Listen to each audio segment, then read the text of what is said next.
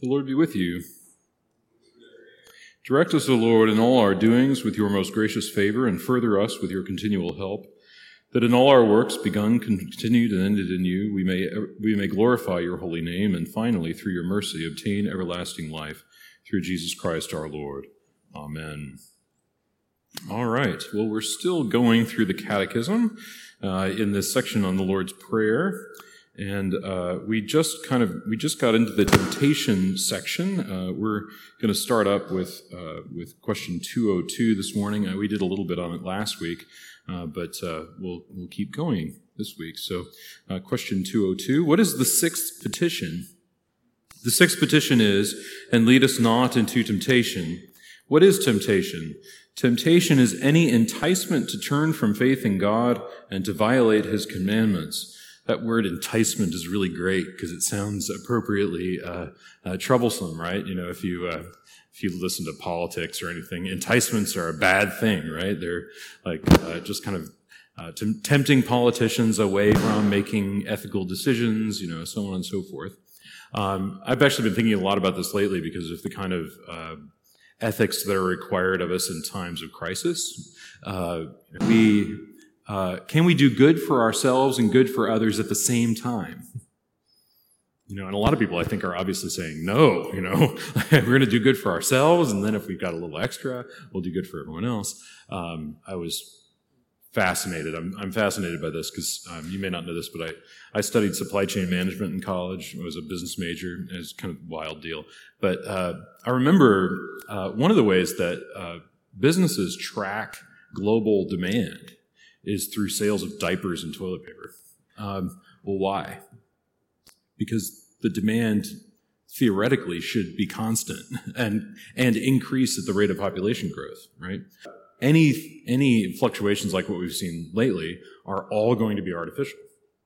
Well, what does that tell us? Well, it tells us that what people are doing is they're saying, we might not be able to go to the store. That's it. Like their constant supply of diapers and toilet paper, it's gonna keep being made. That's not a problem. But it just means people are saying, well, I just can't go to the store. So I'm going to stock up now. But what that tells us should be rather clear, right? Which is that people are acting in their own self-interest before anyone else. And there's a kind of enticement to that, right? It's a very enticing thought. Because, I've got a bunch of kids, and I've usually got, one or two in diapers, and I think it would be awful if we were out of all that. I can't even imagine. So, there we have it. Question 205. Question 204. This is hilarious. Everything is just topsy-turvy today. Okay. What are the sources of temptation? I am tempted by the false promises of the world, the selfish desires of my flesh, and the lies of the devil, all of which war against God and my spiritual well-being. The three sources of temptation in the Christian tradition have always been the world, the flesh, and the devil. Where do we see this most prominently? It's actually not in Scripture per se, although Scripture is clearly at work there, and you can see that. But this is classically in the baptismal rites of the ancient church. This renunciation, a threefold renunciation of the world, the flesh, and the devil. And in fact, it's kind of always been amazing to me. I attended an Eastern Orthodox baptism a couple years ago when Carlos Colon's baby was baptized over at St. Nicholas, and the renunciations were identical to ours, almost identical. It was we renounced the world, the flesh, and the devil, and the godmother standing there, at the doors of the church, facing the doors and making the renunciation and then doing the ceremonial spit, which happens in the Eastern Church where you go after the renunciations. Well, why? Because the Christians take on this, on all these temptations, is that they are as nothing. They're worthless, and they're false. These are false promises, and that's the only way an enticement can actually work, is if it's false. And that's all it can be, right? It's almost, it's very simple in one sense, which is that all that can be offered by the enemy, all that can be offered by the tempter, is something which God has made for our good. and all he can do is twist it, just the subtle twisting. And so we think about these three: the world, the flesh, and the devil. And what do we mean by the world?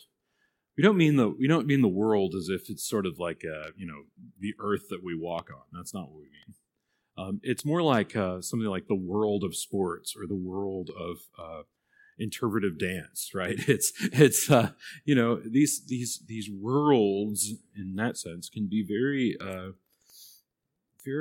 filled with strife and competition and envy and all the rest. We can, and you know this, if you have interactions in the world, you can constantly be almost overwhelmed by the amount of ambition that's there. In one of my favorite shows, 30 Rock, I have no idea why I'm bringing this up right now, but it always strikes me when I think about covetousness. During the whole Conan O'Brien and what was it, the Jay Leno Conan O'Brien battle, they pitted two janitors against each other on the show, and they were envious of one another and fighting against one another. And I was thinking about that because it's, you don't think about the lowly having ambition or fighting one another for position, and yet we do it all the time, right? This is a very normal thing, and that's what makes it so funny. Is that there's this problem of even in the lowest classes of society, among people that would apparently seem to have no ambition, there's tons of ambition, tons of raw envy, tons of malice going on, and our desires in the world and the promises of the world to fulfill us are often dashed with disappointments. We think about the selfish desires of my flesh. Our fleshly desires can be very, very, very troubling at times. And it's not to say that flesh is evil. That's not what's being said. What's being said is that the desires of the flesh, the selfish desires of the flesh, are temptations. And then, of course, the lies of the devil, which tempt us to pride. And these war against God and against my spiritual well-being. What help do you seek from God in the face of temptation? I ask God to increase my faith to trust Him, enliven my conscience to fear Him, soften my heart to love Him, and strengthen my will to obey Him, that I may resist evil and stand in the face of temptation. I love this answer. It's so well done. Because there's a progression, if you follow it. I ask God to increase my faith. Okay, so where does all this begin in the fight against temptation? Does it start with, I'm going to fight against temptation? No. Where does it start? In prayer. We ask God to increase our faith, to trust Him, to enliven my conscience to fear Him. So built upon the foundation of faith is this enlivening of the conscience. This is an important question because it's often misunderstood by people today. But what is a conscience? Is it the demon on one shoulder and the angel on the other having an argument about what you're going to do next? Not at all. It actually refers to with knowledge is the Latin root. It means what kind of knowledge do we go about our lives with? Right? What do we know, in other words? What do we know to be good? What do we know to be evil? And how do we follow that? And a lot of people today suffer from unformed consciences, or in other words, dead consciences. It's not that they don't think about good and evil. It's that they just don't care to know. And so this is an ongoing issue that we have today. But this is built for Christians upon the basis of faith and trust in God. And this means that it's not so much about making the right decision as it is in trusting God with daily life and trusting God with what we know. One of the disastrous effects of modern ethical thinking is that we've become essentially captive to a decision-based ethic, where you'll see this all the time, and if I bring it to your attention, you'll see it even more. You go to Target and you're in the aisle, and mother is just struggling with her petulant child in a cart, and she says, "Tyler, you need to make better decisions." And I always laugh because I think Tyler's problem is not his decision making. Tyler's problem is that he has he has disordered passions. And he's 3, so what do you expect, And the best case is get through the checkout line as fast as possible, get him in the car, take him home, get him something to eat, and put him down for a nap. It's not complicated, but his problem is not making poor decisions. Does that make sense? He is suffering from passions being out of whack, flesh crying out for something. It's all that kind of thing. But yet, we today often just talk about decisions. And, the reality of it is, and if you want a really good book on this, I can't recommend enough Jonathan Haidt's book, The Righteous Mind. In that book, he basically proves that we don't make moral or ethical or any kind of decision based upon reason. We actually intuit what we're going to do, then we do it, and then we reason ex post facto what we did. So we say, I did it, and now I'm going to come up with a good reason why I did it. Does that make sense? And so we know that these kind of decision-based, they don't really work out in real life. Although thinking about what we will do and how we do it is part of our conscience, right? We have a formed conscience. We think about things. We consider our actions as a whole, right? But in the moment, we work very much by intuition. And that's a very helpful thing to keep in mind. That means that temptation is often most effective when it works upon our intuition. So how do you steer what Jonathan Haidt would call the elephant? How do you steer the elephant? Well, it's all but impossible, right? to steer the elephant, because the elephant has its own intuitions and wills, and it likes drinking from this pond with his trunk instead of that pond. And why? Well, because that one's blue and that one's green. And, that's just how he does it. And why do we do these things? Well, this to me speaks to the power of habits. It speaks to the power of Christian liturgy to form those intuitions. It speaks to the power of repeated actions, right? Because all too often we become captive to intuitions about the world that are completely malformed. So that happens in this conscience, to enliven my conscience, to fear him. By this fear, we don't mean kind of cowering in fear. We mean to rightly honor God and to rightly think of him in all things. To soften my heart to love him. Now, this is, again, it's a progression of things that's going on here. We can't love God simply by having an enlivened conscience. That's quite true, right, so far as it goes. We can know the right thing and still not do it. So to have a heart to love God is really essential in this. Well, how do we do that? Well, we don't do that. God does that. And it happens again. We pray, and God gives us that gift of a heart to love him. And one of the wonderful things that Christians have prayed through the centuries is asking God to love him, to let us love him more. I can never forget the first time I read it. I sat there and just wept for 3-4 minutes. Thérèse of Lisieux, this great French nun from the last century, prayed once. She said in her prayers, in her prayer journal, "I want to love you more than anyone ever has." That was her ambition, and that's a great inspiration.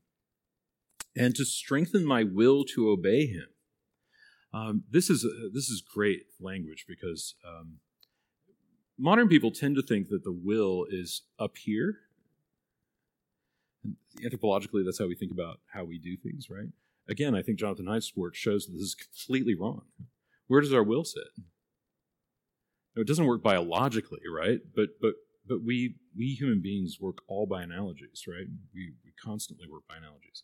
Yeah, my will's right here. I do what my heart wants. That's really important.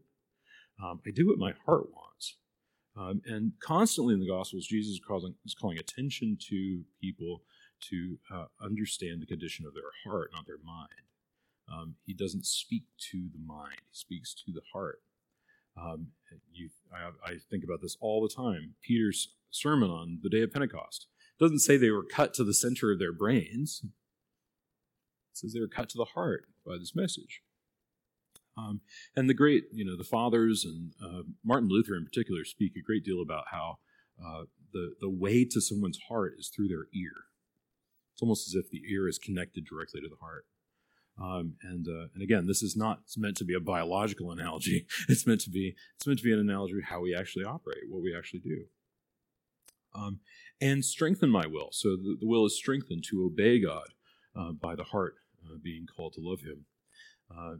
And after all, this is a really key ingredient here, which is the interaction between love and obedience. There's actually wonderful research by people like Piaget into the questions of, well, why do children do what they do? Why do they act the way they do? And they act the way they do based upon their feelings of belonging within a certain place, right? So if children feel like they have a belonging in a place within a household, right, what do? They undertake these repeated actions, right, like chores. They feel like they fit. And if they feel out of that, then they don't. And what we're seeing here is the connection between love and obedience. They work together, hand in hand. And this is why it's rather unfortunate. Things like the marriage rite have dropped words like obedience, right? Obedience is essential to love. Why? Because I can't very well say I love you. Well, the very thing you ask me to do is something I'm not doing, right? The very thing that you've required of me is, well, I don't care, I'm not going to do that. Ella and I have been reading C.S. Lewis's Space Trilogy during Lent, and it continually strikes me how brilliant, especially that hideous strength is. Because there's a wonderful portion, if you're not familiar with the work, it's about these, I don't know how to quite put it, space adventurers having various other adventures, and then in the end there's an apocalypse, and it's quite fun. And this traveler says to this woman who's in crisis, and her husband has gotten involved in this nasty organization, and she doubts his love, and she doubts her love for him. And he says, you're failing in love because you failed in obedience. And she says, but I thought marriage was about equality. And he says to her, equality is not the stuff of marriage. We actually what we learn through obedience is to subjugate our feelings of a desire for parity, right? To say, no, I'm actually going to put myself under you in this way. And love actually consists in this. We say, I'm actually going to subjugate my desires to the desires of another. This is complete throughout the Christian tradition, that to love someone is to actually put yourself in their hands, to put your will in their hands, and to leave your self-will and self-direction behind. Now, does this mean that you can do what someone wants when they're asking you to do something evil to them? Well, no, not at all. But sometimes it does mean, and this is a really tough thing to deal with, but sometimes it does mean bearing with their weaknesses in a way that might seem disjointed. Sometimes it does mean being very submitting to things that in your own judgment you find abhorrent. Well, why? Not because you want to do evil things. That's not the reason. The reason is that sometimes we submit to others, and we set our conscience aside for a time. And this happens all the time. Sometimes we don't even know it. But it's one of the tough things to work through as you move through life. Does God lead you into temptation? No, God never tempts anyone, nor is he the cause of any sin. But he does allow me to be tested so that I may grow in faith and obedience.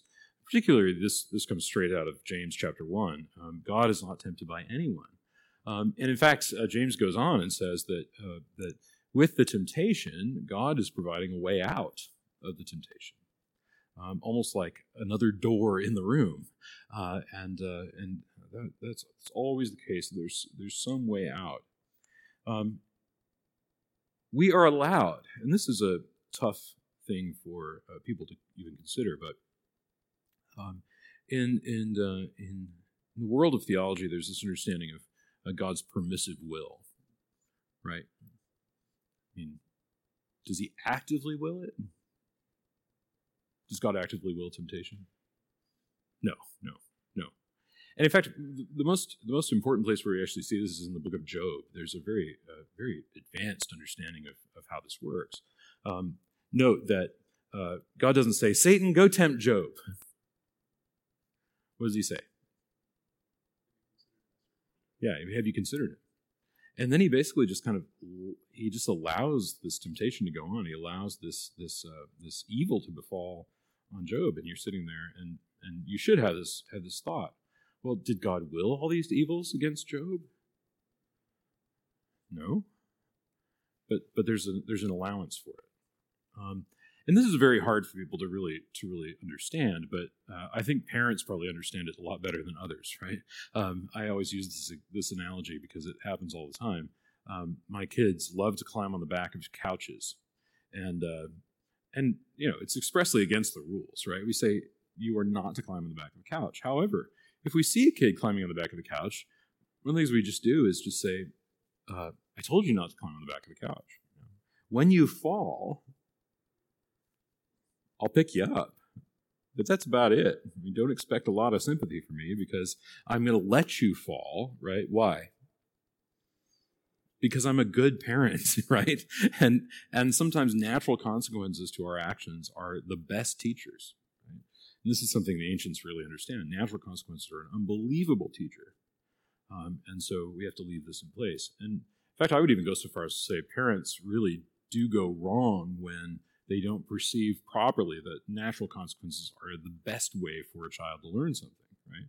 When they're constantly trying to come up with novel consequences for things, right? Well, it's like this. You made a mess in the kitchen. Well, what's the natural consequence? Not you're grounded for a week, but you're going to clean it up, right? You spent all your money.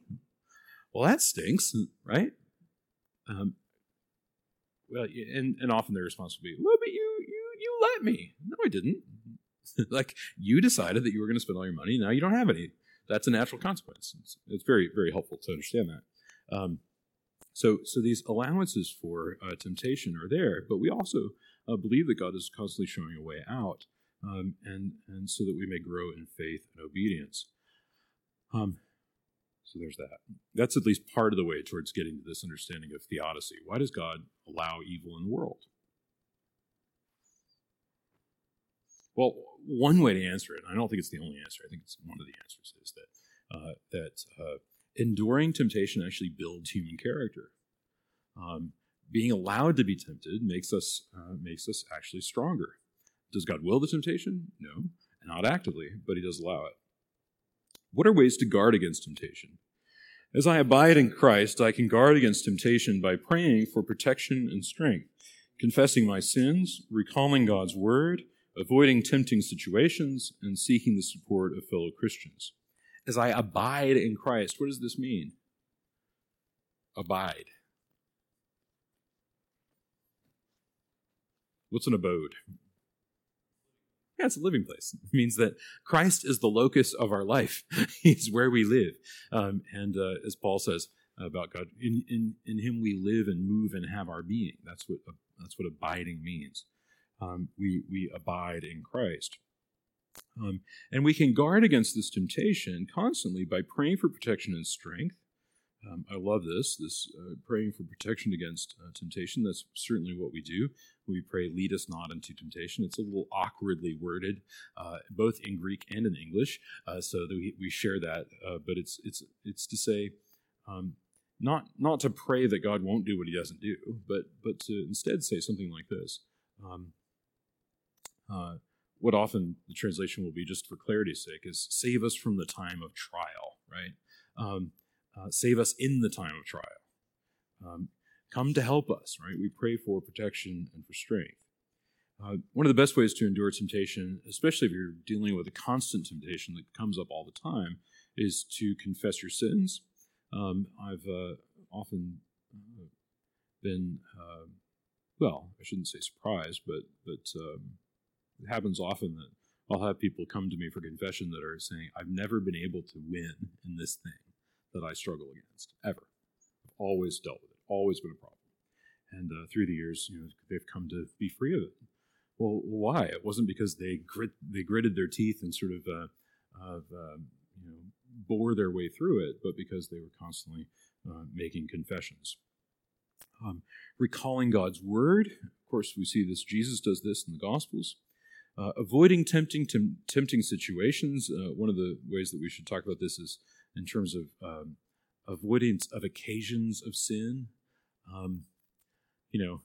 Think about it this way. If you notice, hey, every time I'm with these people, I wind up gossiping, and I wind up feeling really bad about it. And, so maybe going to coffee with them together is not a good idea. Maybe I could go to have coffee with them separately, and we wouldn't be doing that quite so much. Or maybe you say something like this, friends, I've noticed that every time we get together, we wind up gossiping a lot. And I'm done with that. And if you'd like to still get together, I'm happy to do that, but we can't be doing that anymore. And let's try not to talk about such things. But if it continues, I can't come. It's too much. Unless you think, well, that sounds innocuous. Gossip can really wreck a person's life very quickly. And assassination of character can be a knife in someone's back that can never be removed. I think you can probably think about times when this might have happened to you, but I remember years ago, I was the victim of great slight by a gossiper. And the well was poisoned against me, and I never recovered from it, ever. And actually had to move back to Texas to be free of it, because it was just that... it was one of the reasons we moved up to Texas.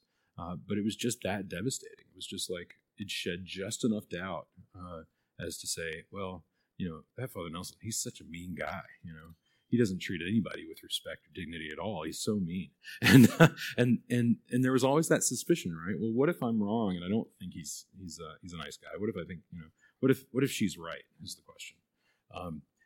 Some people can never recover from that. Seeking the support of fellow Christians, it's really a wonderful gift to have Christian fellowship in the midst of temptation. We find that we can rely on others to bear that burden with us.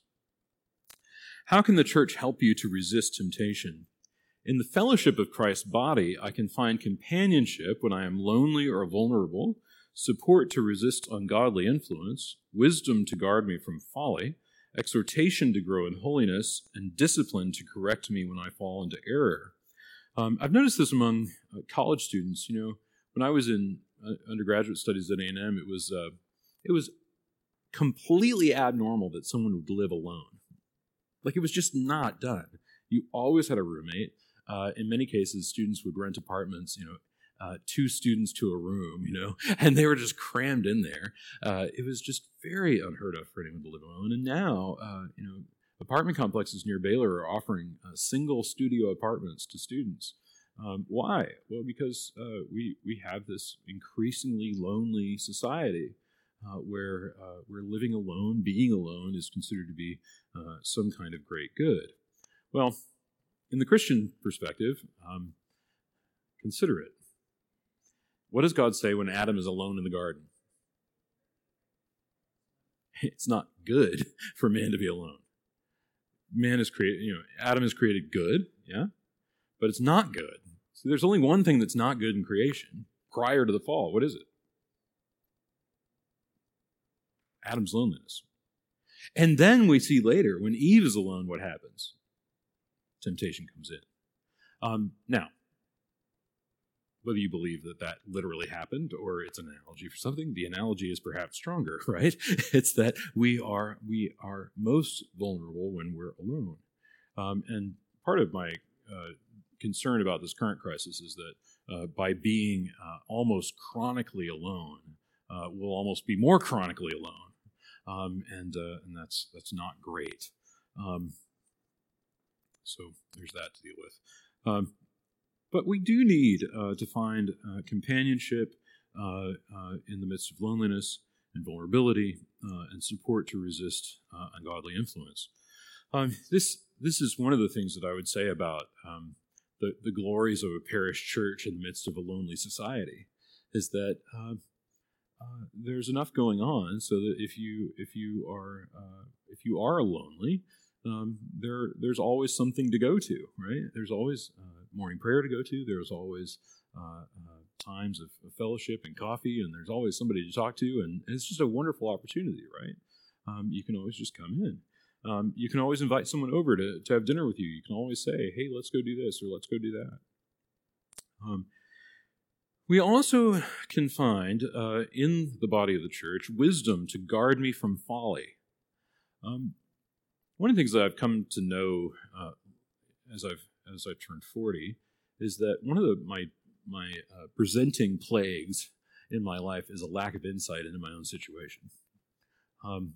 I only see myself through my own monologue about myself, right? It's almost like that wonderful collect from last week. We have no power in ourselves to help ourselves, which is really bad grammar, but it's supposed to be, right? It's supposed to be jarring, right? We have power in ourselves to help ourselves. What is that? It's to say that we lack this essential insight and wisdom into our own situations. And so we often go astray simply because we don't know everything. One of the things that I think people really need to get in touch with is the fact that you can't possibly know everything, right? There's no way to. There was a time in human history where a person could read all the books. Isn't that amazing? Like, you could read every book. Is that true now? Not even close. I mean, information multiplies at an unbelievable pace. And there's no way that we can know everything. So this actually increases our dependence upon authority. It increases our dependence upon listening to wise people. And you may have noticed this. I'm not on social media except on Saturday nights during Lent, but I've noticed this, that everybody's got a darn opinion about COVID-19, and who are you going to listen to? And one of my friends last night, he just said, hey, golly, just go to the CDC website and the WHO and be done with it, for crying out loud. Your favorite blogger probably doesn't have anything wise to say about this thing. And I think that's quite good, These people didn't rise to the top of their profession by being insane lunatics. They have authority, right? We do a lot of things based on authority. And we do things that even violate our most dearly held ideas of how human interactions ought to go. I mean, we're doing that right now by not shaking hands. I mean, it's like and someone might very well say, well, it's not as though if I shake your hand, the world's going to come to an end. And it's like, well, yeah, but somebody might die, Is that good enough for you? So we have to put ourselves under this authority. And we do it all the time without even thinking about it. But what we find in the church, and I think this is really, really key, is we find people constantly who have been where we are before.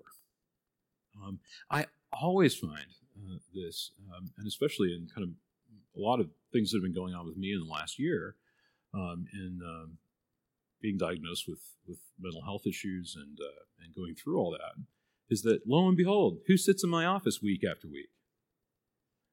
People with mental health issues, like people with depression and anxiety. And it's like, I'm only recently going through all this, and yet you're like 6 months behind me, and here you are. It's an amazing thing. But that's how it works, right? I love what the letter to the Hebrews says. Speaks of Jesus Christ being the pioneer and perfecter of our faith. When I hear that word pioneer, I can't help but think of when I was a little kid. We used to go down to Oregon, and we used to see the Oregon Trail. Have you ever seen it? Anyone? You haven't? You've got to go. This is like every American must do this. It's a bucket list thing. Like, go see the Oregon Trail. Because what you see is, even 150 years later, what do you see? You can see the wagon wheel ruts from the Oregon Trail. It's a literal wagon wheel rut place. And even though there have been years and years and years of dust and wind and rain and everything, it's still there. You can go see these wagon wheel ruts. Well, Somebody was the adventurer who went out and laid down that track. But what happened? Other people followed behind it, and given how far the ruts go, they made it, right? They made it. They made it by following the well-trodden path. This is an amazing thing that happens in human beings. We follow others in the way that leads to eternal life. This is what I constantly think about the saints, right? When we're talking about Christ's body, are we just talking about those who are alive? Not at all. In fact, we're talking about all those who've come before us in the faith. And so we've got a wonderful body of the saints. And so often I think Christians would do really well to read the biographies of the saints on a regular basis. One of the great books that you can kind of pick up if you look around here enough is a book called Lesser Feasts and Fasts. It's from the old Episcopal Church days, and they still put it out. But, every single minor feast, you open up to that date, and you can read about the saints of the day, and it's wonderful. And you can do it at morning prayer if you want, and you'll get all of that insight into life. I also find that, and I was roundly corrected for this, but in my list of Lenten reading, I neglected to put women authors in the Lenten list, and a professor at Baylor called me to account, and I said, "You are absolutely right," and I said, and not because of the simple fact that women's voices, quote unquote, need to be heard. That's not the point. The point is that the best spiritual authors are women, like bar none. Like, and how could I put out a list for Lent without women authors? Like, that's insane. And so I repented that publicly. But seriously, you should be reading people like Teresa of Lisieux. You should be reading people like Teresa of Avila. You should be reading people like Evelyn Underhill and the poetry of Sophia Cavalletti, and just wonderful, wonderful, wonderful things. And these are saints, and they're meant to instruct us and be instructive. So I want to encourage you in that. Lent is a good time to take up spiritual reading. It's a great time to take up reading from wise and indeed even mystical types. And so I want to encourage you in that. Next week we'll pick up with "But Deliver Us from Evil," and we're going to turn in the next few weeks, and I hope to do this before Easter. I'd like to turn to a bit of a practicum on using the prayer book for the daily offices and things like that. So we'll take some time for that. And thank you all. So it'll probably happen in a couple of weeks. All right. Thank you.